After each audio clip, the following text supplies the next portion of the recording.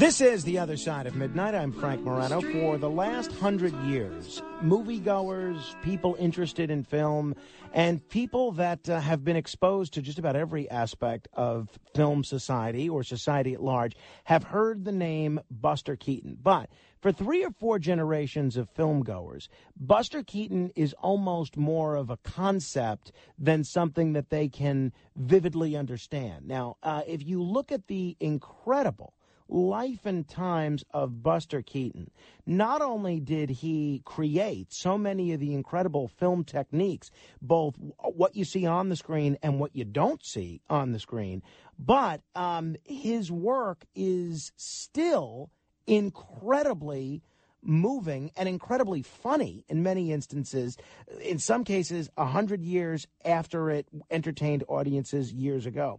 But until now, I don't know that there's been a book that properly chronicled the nexus of Buster Keaton's work as a professional, what was going on in his own life, but when the cameras weren't running, and what was happening in society at the time.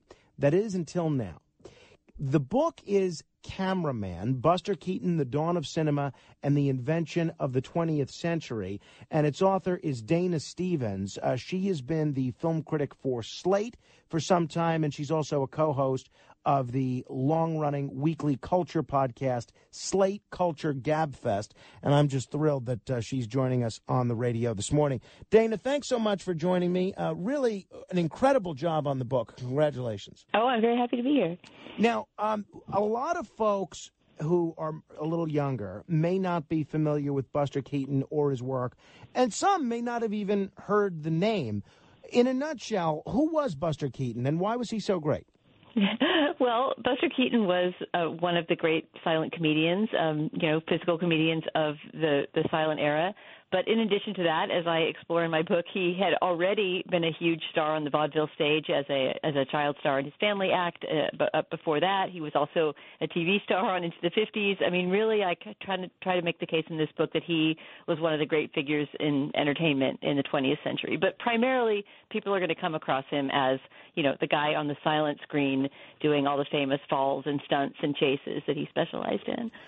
Why did you choose to write about him? There's a lot of great entertainment giants of the 20th century, a lot of great silent film stars. People like Charlie Chaplin come to mind, for instance. Why did you choose to write about Buster Keaton?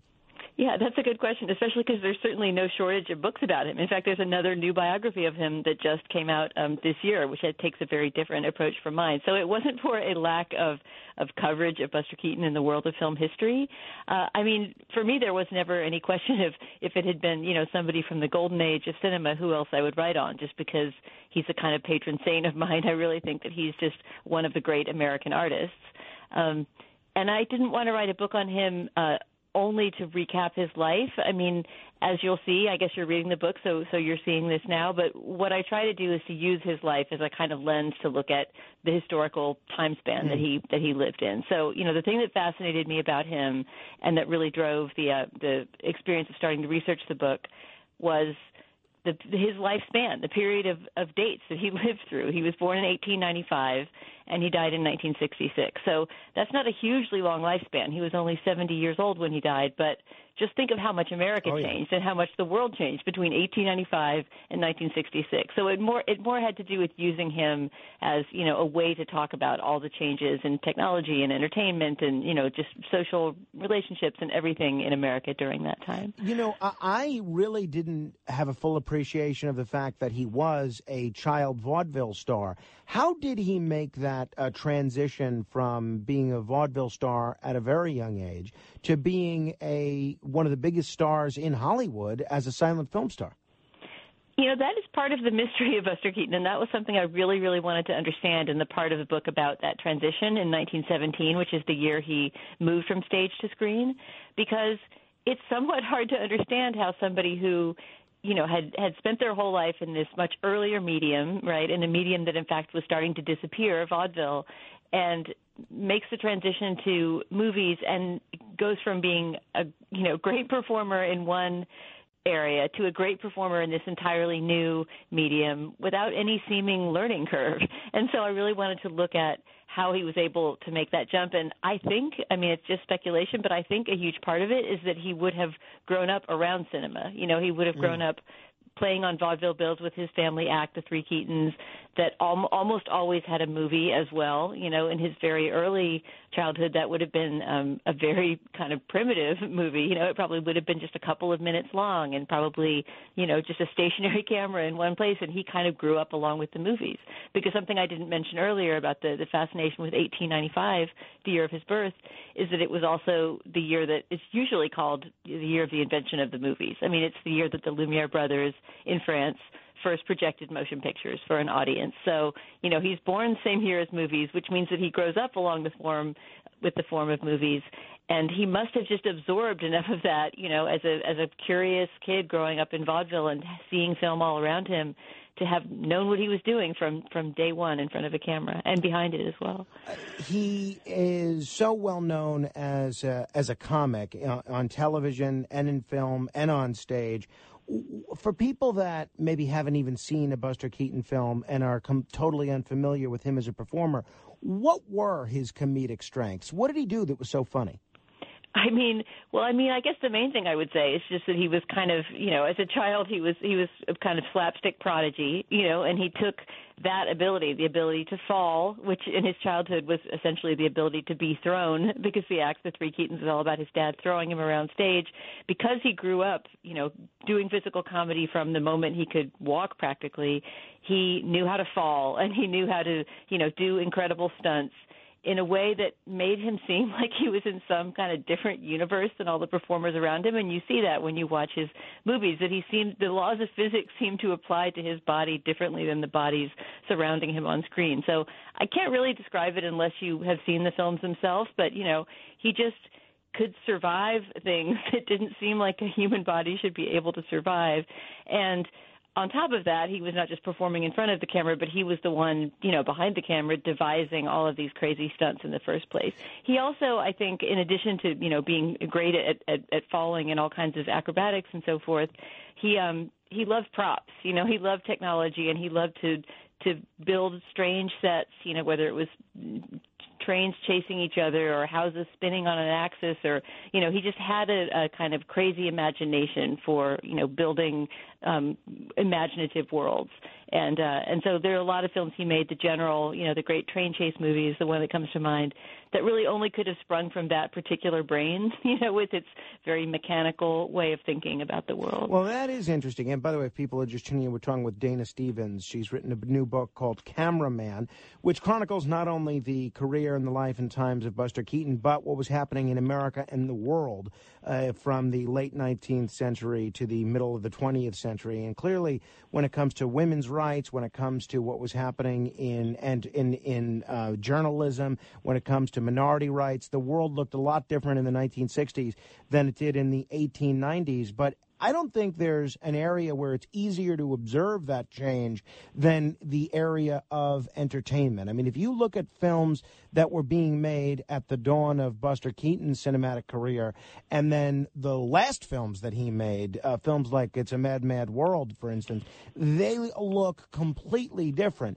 How much of the film technique that we're so accustomed to seeing today was pioneered by Buster Keaton, either in terms of technology or stylistically, or in terms of the actual content that people were seeing on cinema screens? I mean, he was a pioneer, certainly. I think it's hard to point to any one technique or any one, you know, stylistic touch that was invented by him. It was more, I think, and this is what fascinated me about it, that he was, in a very sophisticated way, able to take things that other people were doing and push them further. I mean, an example of that from his silent era would be doubling images on the screen, you know, what's sort of superimposing, having more than one figure, reproducing yourself on screen, which was done within the camera by masking the lens, right, and rewinding the film and then filming again so that you could get two busters. Well, he has a film called The Playhouse, I think it's from 1921, where he recreates himself on screen dozens of times. He plays every character in a vaudeville show. So, he's everybody on stage, he's everyone in the audience, he's the whole crew. So he certainly was not the first person to have used that kind of doubling technique, but, he took it much further than anyone had, and in ways that still look kind of technically breathtaking.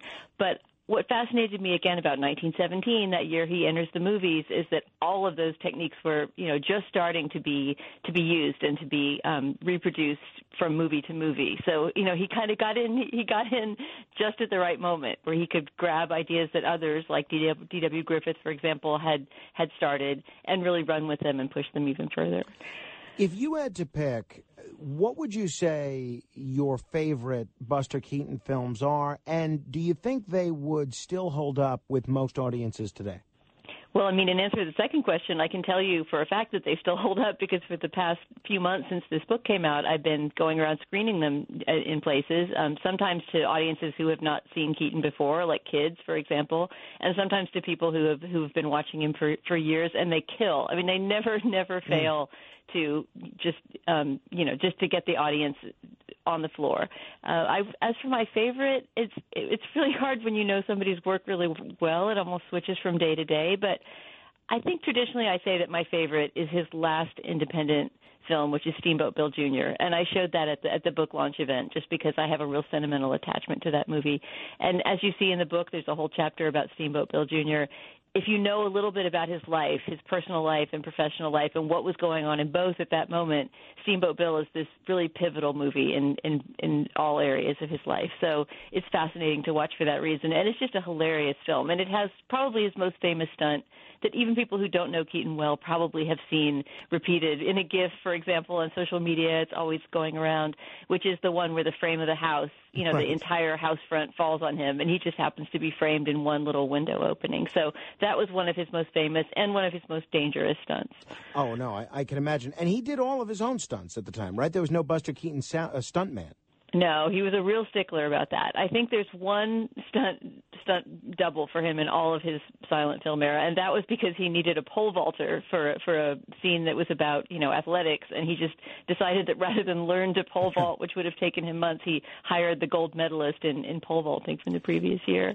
But no, that was a huge point of pride with him, that he wanted to not only be the one doing all the stunts for himself, but he sometimes doubled for his co-stars. He would put on a co-star's costume and fall off a train or something because he knew that person couldn't do it without A, getting injured, and B, not being able to do it as funny as he could. So, yeah, he didn't like to use stunt people. And he also liked to frame himself, to pull the camera far back enough that you could see that it was him in the frame and that there were no tricks in the camera and, that all of it was really happening in real time. You referenced his last independently produced film. He made some films in the studio system, mostly for MGM. I'm wondering if you can explain kind of the difference, what that meant in terms of the final product that was produced, what viewers actually saw, also what that meant for him in his personal life, and sort of what was happening in Hollywood at the time with the emergence of the Hollywood studio system. I know that kind of three-part question is probably better left to an 8-week lecture than a 1-minute response, but do the best you can.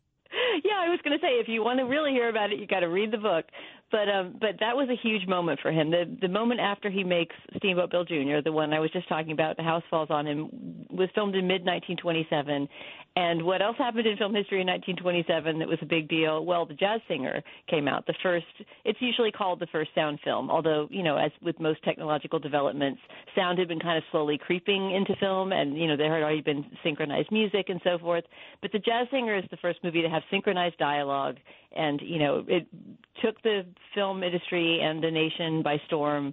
And suddenly, in much faster than anyone in the film industry had thought, suddenly everybody wanted sound. All the theaters were trying to rewire themselves so that they could show sound movies. All the studios were trying to shut down their silent film production and start up sound production as fast as possible. And it was really a very violent thing for the whole film industry, not just for Keaton's career, but many careers were upended at that time. But part of the result for Keaton of this changeover from silent to sound, which of course also went with big economic changes in the film industry, is that independent studios like the one he had been running with the support, the financial support of a producer for the last 10 years, were starting to shut down. It was not a viable thing to do anymore to have these little mom and pop size studios. And the studio system, as we think of it, the classic Hollywood studio system with the big six studios running everything, was already starting to take over very quickly. So essentially this moment, where he signs a contract with MGM, something he later called the worst mistake of my life, it happened because there wasn't really anywhere else to go. It had to be one of the big six studios, and that was kind of, why the was most that? prosperous Why did he view that? I know he developed a drinking problem and was having some personal issues shortly thereafter, but why was that such a big mistake for him? Did he view it that way anyway? Well, I think it was just simply because that style of filmmaking, the big corporate filmmaking style that MGM in particular was starting to innovate at that point, which is, essentially that instead of running your own little unit where you sit down, as he had been doing for 10 years with your little writing crew and, come up with your story and then go out with your cameraman and your set designer and create exactly the vision you want, of course, you are instead in this huge company where there's a design department and there's a makeup department, and the ideas are being fed to you by a team of screenwriters. And so that just didn't suit his style of art making at all. I mean, his whole life, whether it was first with his family and the Three Keatons or later producing and directing and editing and starring in his own films, he had just always kind of run the show himself and, realized his own individual vision. And so he really he was kind of like an animal in a cage at MGM. He really did not fit into that kind of corporate framework, and they didn't understand him at all. The producers and screenwriters who were trying to produce material for him didn't understand why he was funny or how he worked. And so it very quickly turned into a disastrous situation. Not to mention, as you said, that he, his marriage was falling apart. He was drinking too much. His father had been an alcoholic before him, and, at this moment in his mid-30s, he became one too. And, it was just a mess. So he had some very dark years there in the 1930s.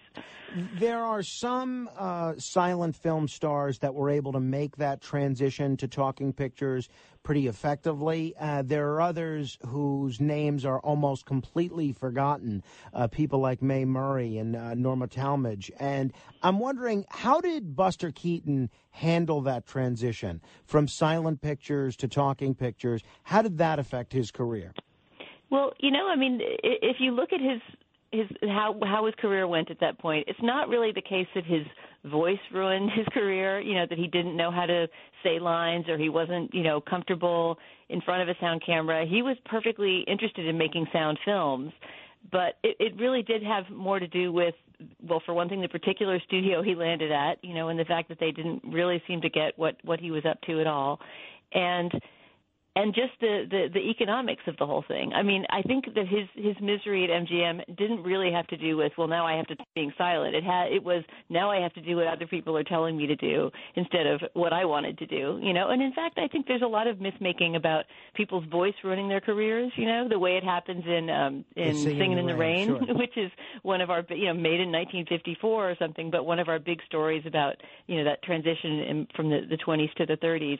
In reality, it seems like what happened is public taste changed, and that's why the kind of great leading ladies of silent cinema, almost none of them, Greta Garbo is one exception, but almost none of them made that jump, because the style of what a woman should be was changing very fast too, the sort of the expectation of a female star. So suddenly there were these kind of vampy pre-code ladies who had absolutely nothing to do with the, much more innocent type that had been the silent screen type.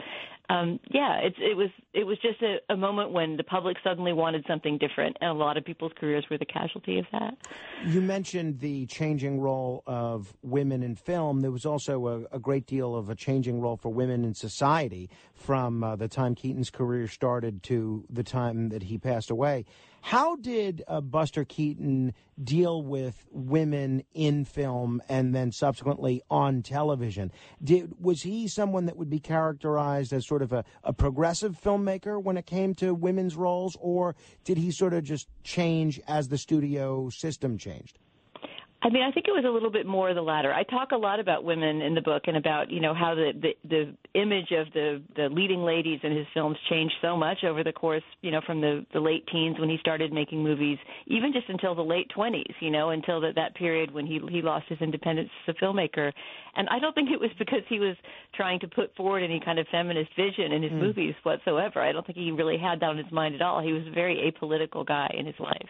But it was just that society was changing so rapidly around him, that naturally the way that women were shown in films was going to be different too. So, for example, the girls that he's trying to win, the win their hearts in his early 1920s films are like girls in gingham dresses, sweet little farm girls. Right, desperate for him to fight for the Confederacy. That's very true in the general, for sure. Although I also think that the reading of that movie as a pro-Confederate or Lost Cause movie is kind of inaccurate because, once again, it was his apoliticism. It's true that he plays a Confederate hero in that movie, but it's not at all a pro-Confederate movie. It was his attempt to, as he saw it, side with the underdog since the South had lost the war. But at any rate, to get back to your question about women, and then by the end of the 20s, the women that he's trying to win over in his movies are flappers, essentially. They're going out drinking and, they're, flirting with different men. And it's a completely different way of seeing femininity, which, again, I think was not necessarily a choice on his part. I love the episode of The Twilight Zone that he's in, where it becomes briefly a silent film, and it's just very cleverly done. It's incredibly funny. But towards the end of Buster Keaton's career, I referenced the bit that he played in It's a Mad, Mad World. How did he fare as society's tastes were changing, as films weren't just going from silent to talking, but from black and white to color? And you saw all sorts of films that featured Buster Keaton, like Beach Blanket Bingo, which were light years from films like Sherlock Jr. and other work that he was doing in the 20s. How did he handle that transition, and how did audiences remember him in the late 50s, early 60s, as compared to the late 20s, early 30s? I mean, the late 50s and 60s in particular was a really prosperous and successful time for him. Obviously, he didn't have the independence he had before. In those movies that you mentioned, It's a Mad, Mad, Mad World or Beach Blanket Bingo, or, what else was he in? He appeared in, Around the World in 80 Days, and A Funny Thing Happened on the Way to the Forum, and all those kind of big overstuffed star vehicles that were in vogue at the time in the early 60s. But he had actually already been through a career resurgence at that point because it was TV. It was the real launch of TV in the late 40s and early 50s that recharged his career. He'd had that really down and out period in the mid 30s where he was fired from MGM for drinking and absenteeism. He couldn't get work. And that only lasted a few years, really. Then he went back to MGM, no longer as a performer, but as a gag writer, behind the scenes, writing for the Marx Brothers and others, and was kind of keeping his head down. He was making a living in entertainment, but, I think he no longer knew whether he wanted to or could get in front of a camera. All that started to change with TV because suddenly there was a new medium that he was excited about, which in its early days drew a lot of people from vaudeville. And suddenly those skills, like live entertainment skills, right, because early TV was often live, were in demand again. So he was everywhere in the 1950s. And, in fact, I've spoken to a few people at screenings or who have read the book since it came out who said, oh, yeah, people slightly older than me who grew up knowing him as a TV performer. Right. He was the guy in the aspirin commercials, and he was the guy on The Twilight Zone, the episode that you remember. And, he was on Candid Camera, and he was never on I Love Lucy, but he was actually one of the forces behind Lucille Ball creating the pilot for I Love Lucy, which I talk about a bit in the book because he was good friends with Lucille Ball. So his presence is everywhere in that period of early television. And by the time he died in 1966, I feel like he was a sort of a venerated figure, both as a kind of a beloved figure on TV and because his movies were starting to come back. So something that he had not foreseen at all, since he didn't make much of an effort to preserve his movies or to keep them in people's minds at all, is that they did have a resurgence. And, I think he died in 1966 realizing that he would be remembered. Well, speaking of a resurgence, you mentioned yours is one of two new books out about Buster Keaton. I understand there's also a film that's in the works that's coming out soon about Buster Keaton. What do you think is behind the resurgence and interest in Buster Keaton in the year 2022, 60 years after he's passed away?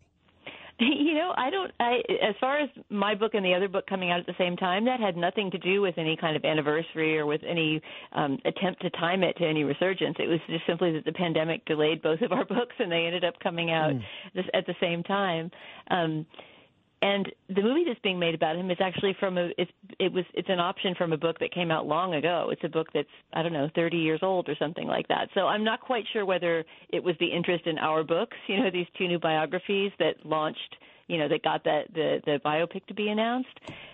To me, and I say this in the book, I think it's in the last sentence probably, he's this figure who's always coming, always of the future in a way. There's something that's so timeless about him that each generation that discovers him gets just as excited, as if they were discovering him for the first time back in the 1920s. And for me, part of the point of writing the book was to be part of that legacy, and to make sure that he is someone that keeps on making kids laugh, because I've never seen a kid not immediately understand the humor of Keaton. It's so physical and so simple.